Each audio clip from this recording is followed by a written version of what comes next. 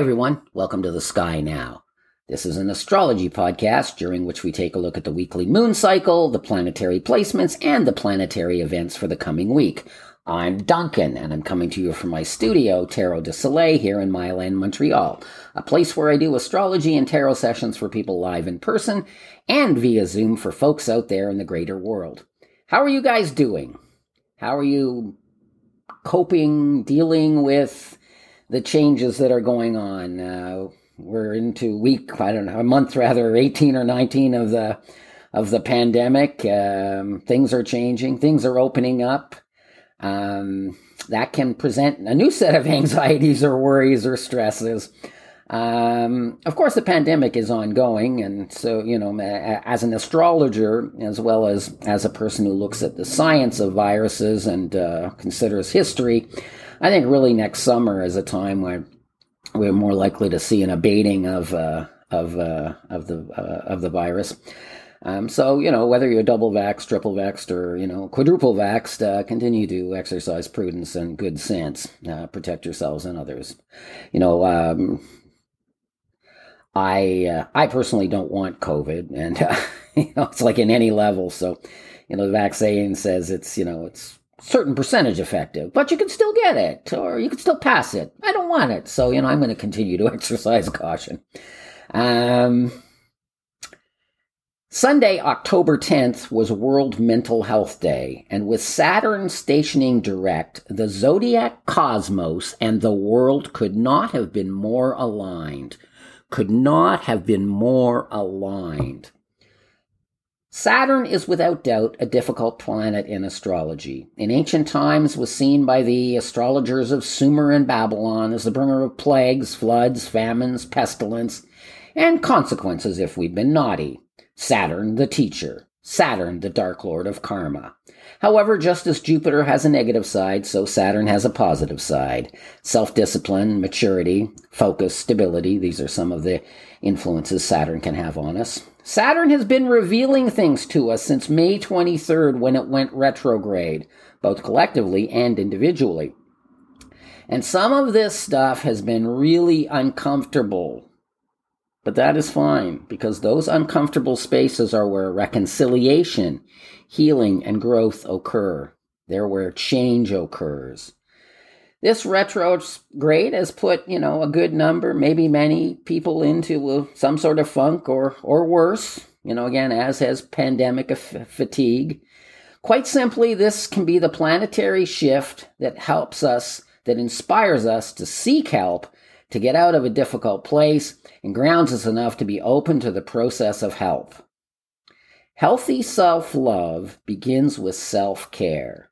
Self-care is the action of moving toward and participating in what nurtures, heals, and instills hope in us. While I have much to be thankful of this and every day, beyond sobriety, beyond being clean from substances, drugs, and alcohol, I think what I am most grateful for is better mental health. I struggled for years. I was self-medicating anxiety, trauma, pain, depression, and darkness, until finally, I hit a wall and imploded. I still have my moments with some of that stuff, not with the sobriety stuff, at least just for today, thank goodness, but with darkness and anxiety and, still impressions of trauma, etc. So I still have some moments with that stuff, but life got so much better after I sought help, worked on my core issues, did some healing, and made some changes in my thinking and in my way of life. If you are struggling with depression, acute anxiety, emotional trauma, and/or addiction, please take advantage of the energies available now and seek help. There is a better life. I know. I am living it. Take the first step toward your better life, a better life that can empower you to contribute to a better life and to, just experience and enjoy, a similar sense of well-being inside of yourself most of the time that I enjoy most of the time inside of myself. That's what I want for you guys. Beyond recording this podcast today is a day of work with some seekers and then a little feasting.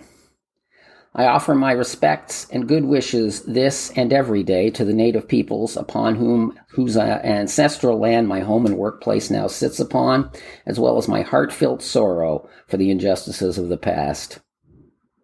Weekly moon cycle for October 11th to Sunday, October 17th. This is important information for spellcasting for those interested in magic and Wicca and witchcraft, and for day-to-day living for all. The moon, of course, provides an emotion and experience template for us every 28 days, give or take. The moon begins the week in Sagittarius. Then Monday at 1:15 p.m. Eastern Daylight Time, it moves into the cardinal Earth sign of Capricorn. Wednesday at 4:48 p.m. Eastern Daylight Time, the moon transits into the fixed air sign of Aquarius. Then Friday at 10:22 p.m. Eastern Daylight Time, the moon flows into the gentle, intuitive waters of Pisces. The lunar element cycle for the week is mutable fire, Sagittarius, cardinal Earth, Capricorn, fixed air, Aquarius, and mutable water, Pisces. The moon is at its most positive and hopeful in Sagittarius. This is an idealistic moon. We feel inspired and we seek to inspire others with our ideas and our vision. We are focused on the big picture, though, so details may have to be sorted and fleshed out later. Spontaneity and fun are watchwords of the Sagittarius moon. Indulge those energies when the moon is in Sagittarius. Go off on an adventure. Live. Late Monday, Tuesday, and Wednesday are about structuring, planning, getting things done as the moon moves through Capricorn. This is a practical, sober, and goal-oriented lunar energy. Wednesday night, Thursday, and Friday, things loosen up a bit as the moon swings into free-spirited Aquarius. We experience life intellectually rather than emotionally when the moon is in Aquarius. Paradoxically, this is a time where we can feel more social, yet also require space. Either way, whatever you're experiencing, this is a highly creative period, both in the artistic and in the problem-solving senses. Lunar energies shift to the more romantic and the spiritual for the weekend as the moon navigates the waters of Pisces. We are in our intuition and our feelings. Pay special attention to your dreams beginning Friday night. Messaging will be strong, especially for water sign folk. The current planetary placements. The sun starts the week at 18 degrees of Libra. Mercury is at 14 degrees of Libra retrograde. Venus is at 4 degrees of Sagittarius, and Mars is at 17 degrees of Libra. Now, take a look at your natal chart and see where Libra and Sagittarius are. Via house rulerships, you will be able to see the areas of life that will be affected most by the fast-tracking action of these inner planets. The Sun and Venus will move about 7 degrees this week, Mars about 5, and Mercury, of course, is retrograde. Jupiter is at 22 degrees of Aquarius retrograde. Saturn is at 6 degrees of Aquarius direct. Now we've got a middle planet moving direct, station direct. Uranus is at 13 degrees of Taurus retrograde. Neptune is at 21 degrees of Pisces retrograde. And Pluto, it's been a while since we've been able to say this, Pluto is at 24 degrees of Capricorn direct. So one middle planet and 2 outer planets remain retrograde. Middle planet retrogrades will affect the quality of our experience during a Jupiter or Saturn transit through a sign. Outer planet retrogrades relate to deeper matters and are more subtle than an inner planet retrograde, like, say, Mercury retrograde. While Pluto did go direct last week, it will probably take a few weeks to feel the real effects of that shift. Strata will take time to rise up through, our unconscious and make its way into our conscious mind. Changes will take time to materialize, as change always does, of course. Chiron the Healer is at 10 degrees of Aries retrograde. Black Moon Lilith is at 9 degrees of Gemini. The North Node is 2 degrees of Gemini, and the South Node is at 2 degrees of Sagittarius. So the karmic axis is 2 degrees of Gemini to 2 degrees of Sagittarius. Now look again at your natal chart and see where those points of Gemini and Sagittarius are, because things are percolating there in those areas of life. And those areas of life are, where you should be putting focus and energy. The static elemental table for the week. So removing, making a chart for the beginning of the week without the influence of the moon, which is always moving, or the ascendant in the midheaven. We've got 5 fire, 2 earth, 16 air, and 1 water. The cardinal, the quality of the week is cardinal. We're in Libra season. So we have social harmony building air and intense, spontaneous fire energies to work with this week. Planetary events this week. Well, we don't really have, there aren't any.